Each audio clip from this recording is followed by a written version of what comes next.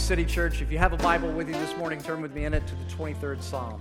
23rd Psalm. We started a new series last week called Fear No Evil, because we're a culture that is in desperate need of some hope. And everywhere you turn, it seems like all of the news around us is bad news. In fact, here are some of the headlines from one of the newspapers that I subscribe to. This is just Friday. This is just the Friday headlines. Here's one. Staggered U.S. braces for more infections as death toll rises above 7,000. Here's another one. Decade of job growth comes to an end, undone by pandemic. Here's another one. The virus comes for democracy. It's time to make your own face mask. How fast the outbreak is growing in hundreds of communities. Those are just the headlines from Friday.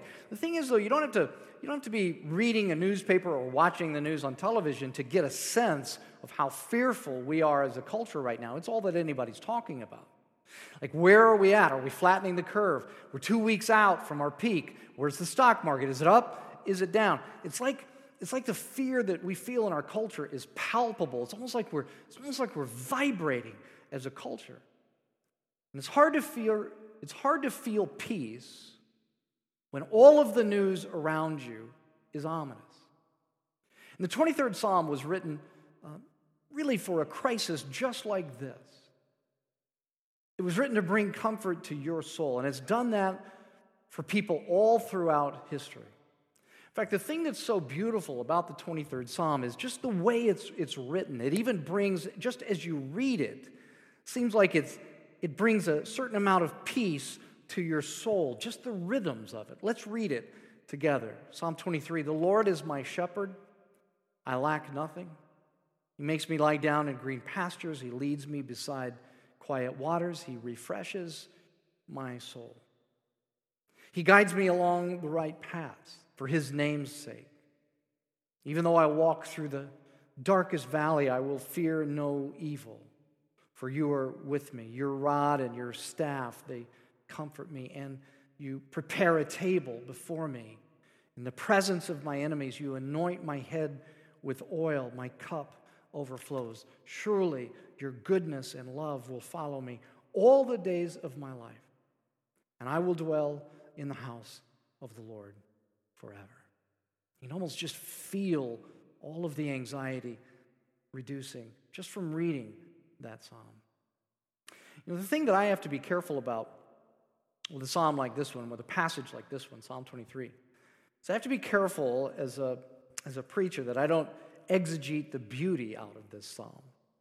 I think you could do that sometimes. I think you could pick a masterful piece of literature apart like this one. I think you could pick it apart to the point that you lose the beauty of the whole thing. My kids would tell you that I did that to a lot of movies when they were growing up, whether, when they were little, watching, anything from Finding Nemo to Toy Story to, in their adolescence when they were watching superhero movies. If I had the remote control, I was pausing all the way through it, and I was commenting something about the meaning of the movie or the way it was, the way the writers wrote the script. And for them, it ruined it. Often it ruined watching a movie with me doing that.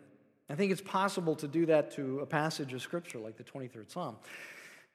The other side of it, though, is that elsewhere in the Bible, God says that every single word of Scripture is inspired by Him.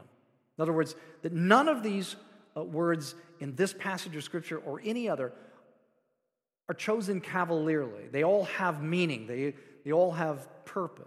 I mean, think about like, for instance, John 14:6. Jesus says in John 14:6, I am the way, the truth, and the life, and no man shall pass to the Father but through me. Change that word the to a, you got a completely different meaning, don't you? That's what God is saying, is that every word is inspired, every word chosen for a particular purpose, and every word in this psalm chosen to bring comfort to your heart. And so on the one hand, I have to make sure that I don't exegete the beauty out of this, but on the other hand, I have to make sure that I look closely enough at these words that we understand the profound meaning behind the words that God chose. So what I want to do this morning is I want to go back to verse 1, And I want to just look at some of the things in verse 1 that, some of which we saw last week. So some of my comments this morning will overlap what I talked about last week. But I want to go back and I want to look at some of the things in verse 1 that I think can bring peace to your heart during this period of time. Let's remind ourselves, though, of a couple of things that we need to keep in mind as we read this psalm. First, we said that this is a psalm of David. Who was David? Well, we remember David was the king of Israel.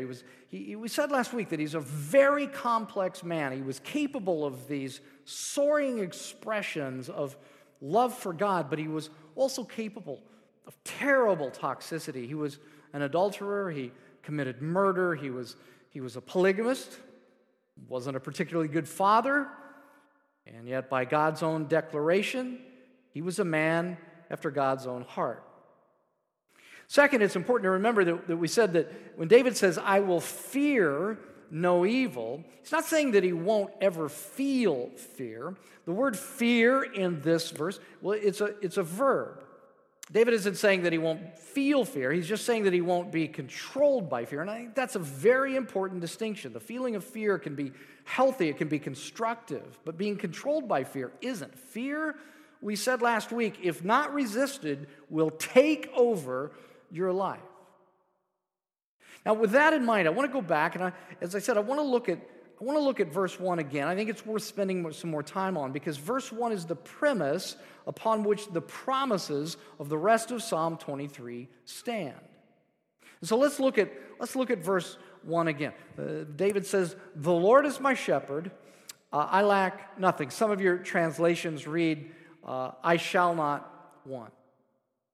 And I'm just going to tell you that over the years, the thing that some people have appreciated about my style of teaching and the thing that some people haven't appreciated about my style of teaching is that when I come across a statement like this that says, "I lack nothing" or "I shall not want," I think that it's very important to challenge a statement like that, to wrestle with it honestly, because if the Bible's true, it will stand up under all of my scrutiny, but also because if the Scriptures are going to do their work on me and in me, I have to wrestle with something like that. Such an absolute statement, "I lack nothing." It seems preposterous that David would say, "I lack nothing." There's something an educator once wrote that has always stuck with me, and it goes like this: simplicity on this side of complexity is worthless.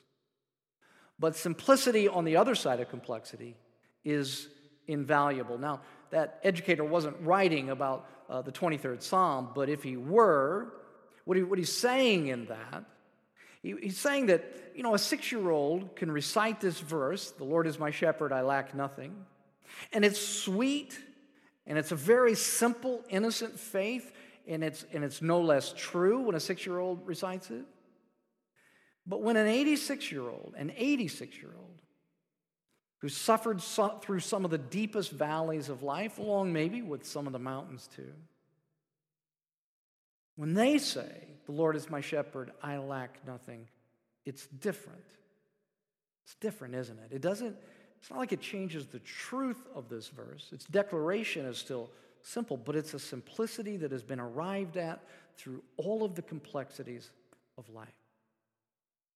You see, I think it's important when we come across a verse like this, I think it's important to just say it, to just state up front how impossibly unrealistic it seems to say, it seems to be able to say with any degree of honesty and credibility that the Lord is my shepherd, I lack nothing, I shall not want. It feels like maybe when David says this that it is just rhetorical flourish, that he's just caught up in the moment when he says this. And the reason I say that it seems so unrealistic is because even before we entered into this new reality in which we are living, I would have had a hard time before all of this saying, "I lack nothing." How about you?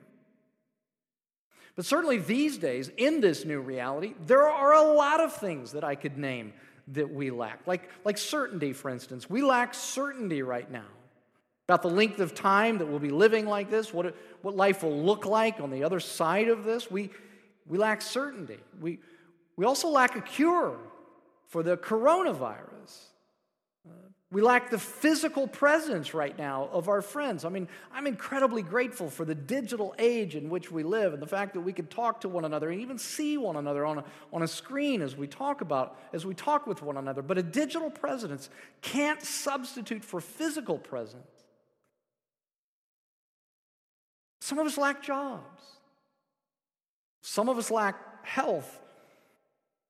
Our hospitals lack PPE and ventilators. Some of us lack anyone to do all of this. Some of us lack anyone to shelter in place with. Some of us are completely isolated from the outside world.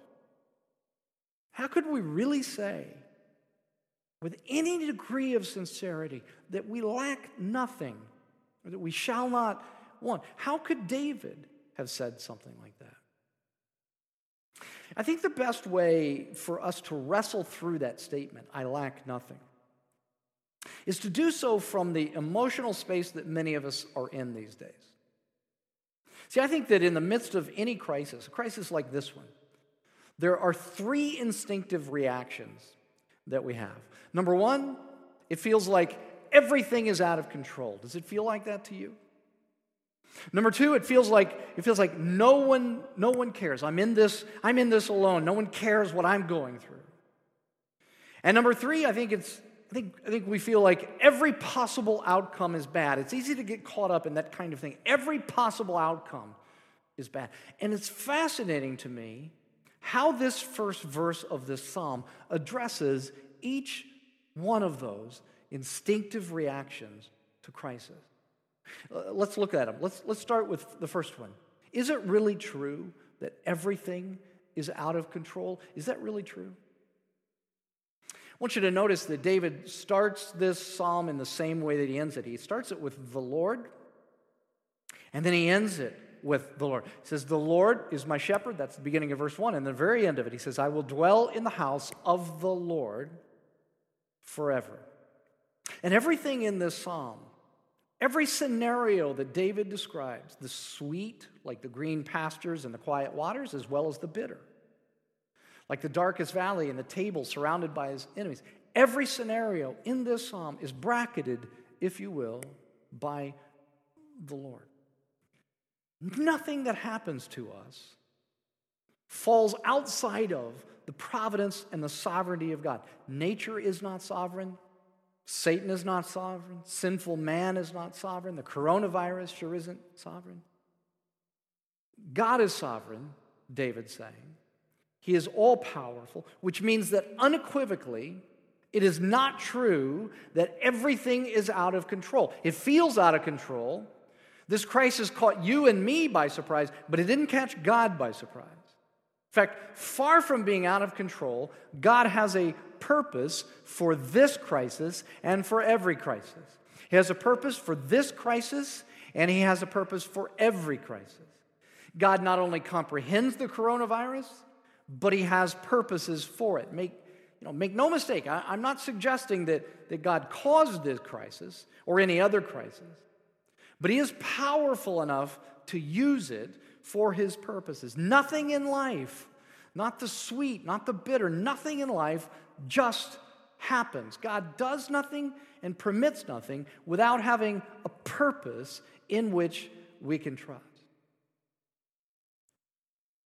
You know, when things begin to feel out of control for me, I often go back to a particular moment in history that is recorded in the book of Isaiah.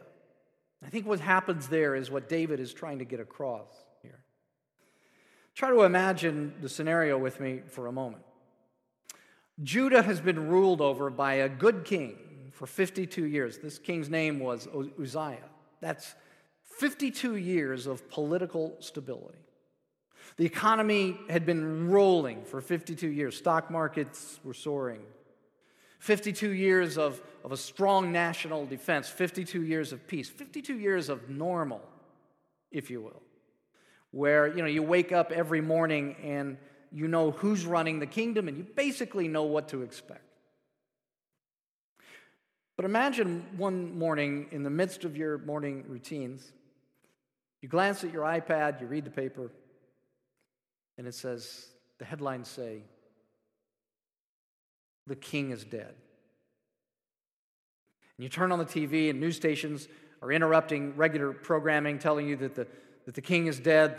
The scrolls underneath the talking heads are telling you that the bottom has fallen out of the stock market. People are crying. There's chaos. There's panic all around you. Imagine that scenario. Well, in the midst of all of that, God gives the prophet Isaiah a vision. He kind of pulls back the curtain that divides time and eternity, and he shows him what's going on behind the curtain. And here's what Isaiah writes. In the year King Uzziah died, I saw the Lord high and exalted, seated on a throne. In other words, even in the midst of all of this unexpected chaos, God was still on his throne, no panic. No one in God's throne room scurrying around trying to figure out what to do. No one furiously scribbling notes for the next press conference. No out-of-breath staffers running into God's presence announcing the death of the king. God, seated on a throne, in as much control as he was the moment before Uzziah died. Here's what Isaiah would write today. He'd write, in the spring of 2020, when the coronavirus plagued the land, I saw the Lord high and exalted, seated on a throne. God isn't rattled. He's not stricken. He's not surprised by this. He's not shaken by the coronavirus. Everything is under his control. He's working out his purposes through this crisis. It is not true that everything is out of control. God is in control. The Lord, David says, Yahweh is my shepherd. Now that answers one question, but you might be asking, well, okay, that's fine, but what good is some distant, remote, far-off God who's in control, but he doesn't really care about what I'm going through? And that's what we said a moment ago. It's the second instinctive response when crisis hits, to think, well, no one cares. I'm in this all alone.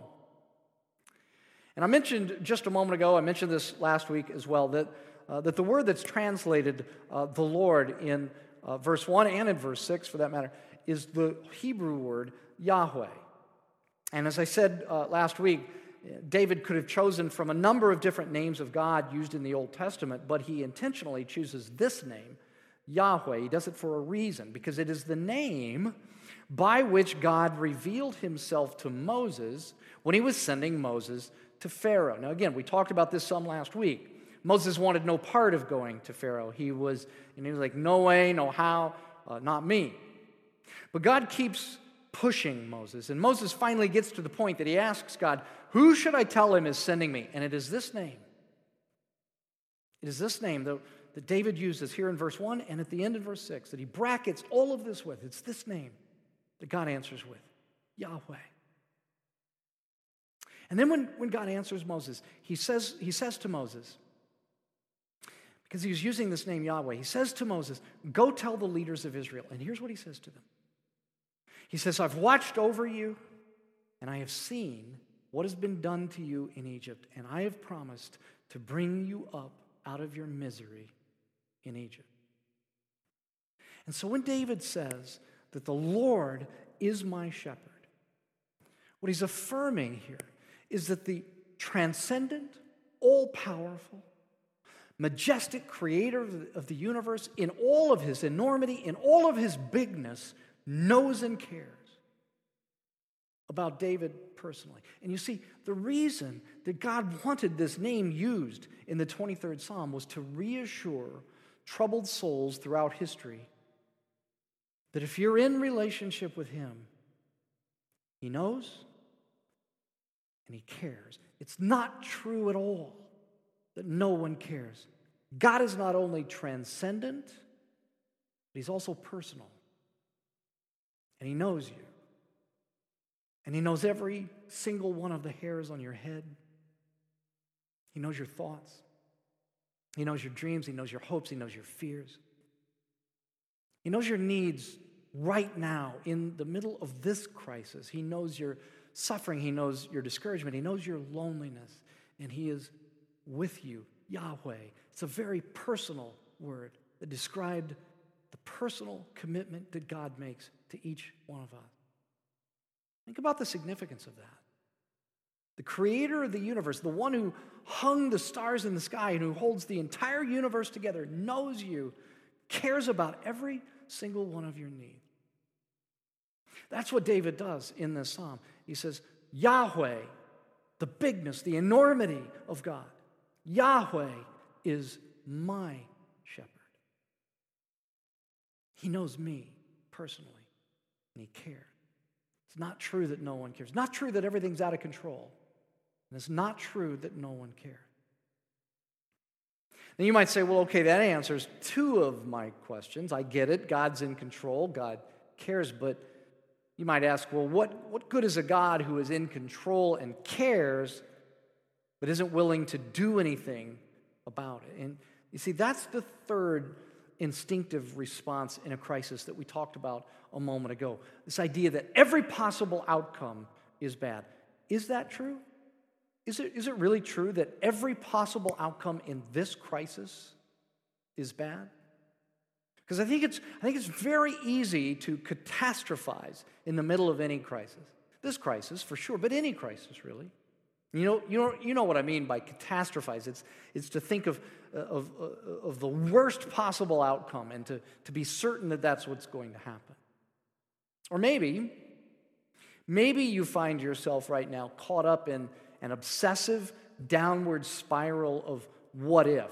Like, what if I get the coronavirus? What if my mom or dad get it?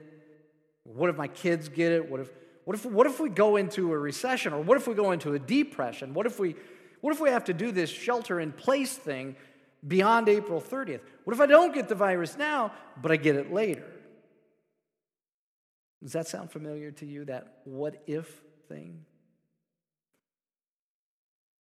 The problem with our imagination in times of a crisis like this is that what we tend to do is imagine a future without the grace of God in it.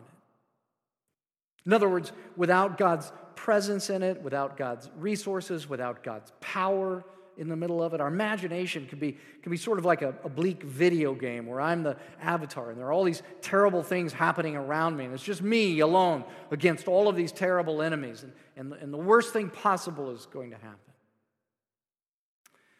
David says, the Lord is my shepherd. He chooses the metaphor of the shepherd because, well, he chooses it in part because sheep herding was something that he knew well. He was a shepherd growing up as a kid. But it's also fascinating that Jesus picks this metaphor up in the New Testament, and he refers to himself as the shepherd, as the good shepherd, he says. He says in John chapter 10, he says, I am the good shepherd. It's like he has this psalm in mind. I am the good shepherd. The good shepherd lays down his life for the sheep. The hired hand is not the shepherd and does not own the sheep. So when he sees the wolf coming, he abandons the sheep and he runs away. Then the wolf attacks the flock and scatters it. The man runs away because he's a hired hand and he cares nothing for the sheep. But he says, I am, and he says it again. He says, I am the good shepherd. I know my sheep and my sheep know me, just as the Father knows me. And I know the Father, and I lay down my life for the sheep. And of course, Jesus did indeed lay down his life for us, didn't he? And there's this passage in the New Testament also where the Apostle Paul is thinking about what Jesus did for us when he laid down his life for us on the cross. And he says in this passage, he says, he who did not spare his own son, but gave him up for us all, how will he not also, along with him, graciously give us all things? But just before that, he wrote, and he said this, he said, we know that in all things, God works for the good of those who love him, who have been called according to his purpose. In all things, God works for the good of those who love him. Really, all things? Because I think it's very difficult to imagine how in the world something that is as terrible as this coronavirus could ever turn out for good. But here's a way to think about that. I want you to imagine that on the day Jesus died on the cross, you're standing there, right there. You're watching it. You don't know much about Jesus. You just see this young man. He's 33 years old. You know a little bit. You know that he fed the poor. You know he healed the sick. You know he preached the importance of loving God and loving your neighbor. You know that about Jesus. And you see him, and you see that he's been strung up now to die. What would you have thought? Like what good could you have imagined on that day could have ever come out of this 33-year-old guy being strung up on a cross? Could you have imagined anything good? I don't think you could have. I wouldn't have. And yet, that was the greatest thing that God could have ever done for the human race. It's not true that every possible outcome is bad. God can cause even the worst things to turn out for good. And just because you can't imagine anything good coming out of this, just because you imagine only terrible things coming out of this, doesn't mean that God can't bring good things out of it. If he could bring something good out of something as tragic as the Good Shepherd laying his life down for us on the cross, what could he not bring good out of? You see, when you add all of this up, I think it's easier to see what David means when he says, "The Lord is my shepherd, I lack nothing," or as in some translations, "I shall not want." He's saying that the all-powerful, transcendent God, the Lord, who is in control of all things, cares about me. Yahweh is my shepherd. And he knows my needs deeply, and he cares about those needs deeply, and he is so deeply concerned about me that he, the good shepherd, would lay down his life for me, and that out of something like that, God can bring good. He says, that God is my shepherd. What more could I want? I lack nothing. See, I think that's what David's getting at here. What more could I want when I have a shepherd, a good shepherd like that? I mean, turn things around for just a minute. Let's say you could trade all the things that we talked about earlier that we lack right now, certainty, a cure, maybe a job, whatever. If you could trade all of those things in for a relationship with the all-powerful, transcendent, deeply personal, and caring good shepherd who lays down his life for you, would you make that trade? Like if it was certainty for a relationship with that God, would you make that trade? Because here's the thing. When you're walking through a crisis like the one that we're in right now, the thing that will bring peace to your fearful heart is a leader, a shepherd that you can trust. And I'm just going to say, I don't care what your politics are, that no matter where you look in the world right now, about whom can you look in political leadership now and say, I'm following that person, and no matter what happens, all things will go well for me? Who would you choose?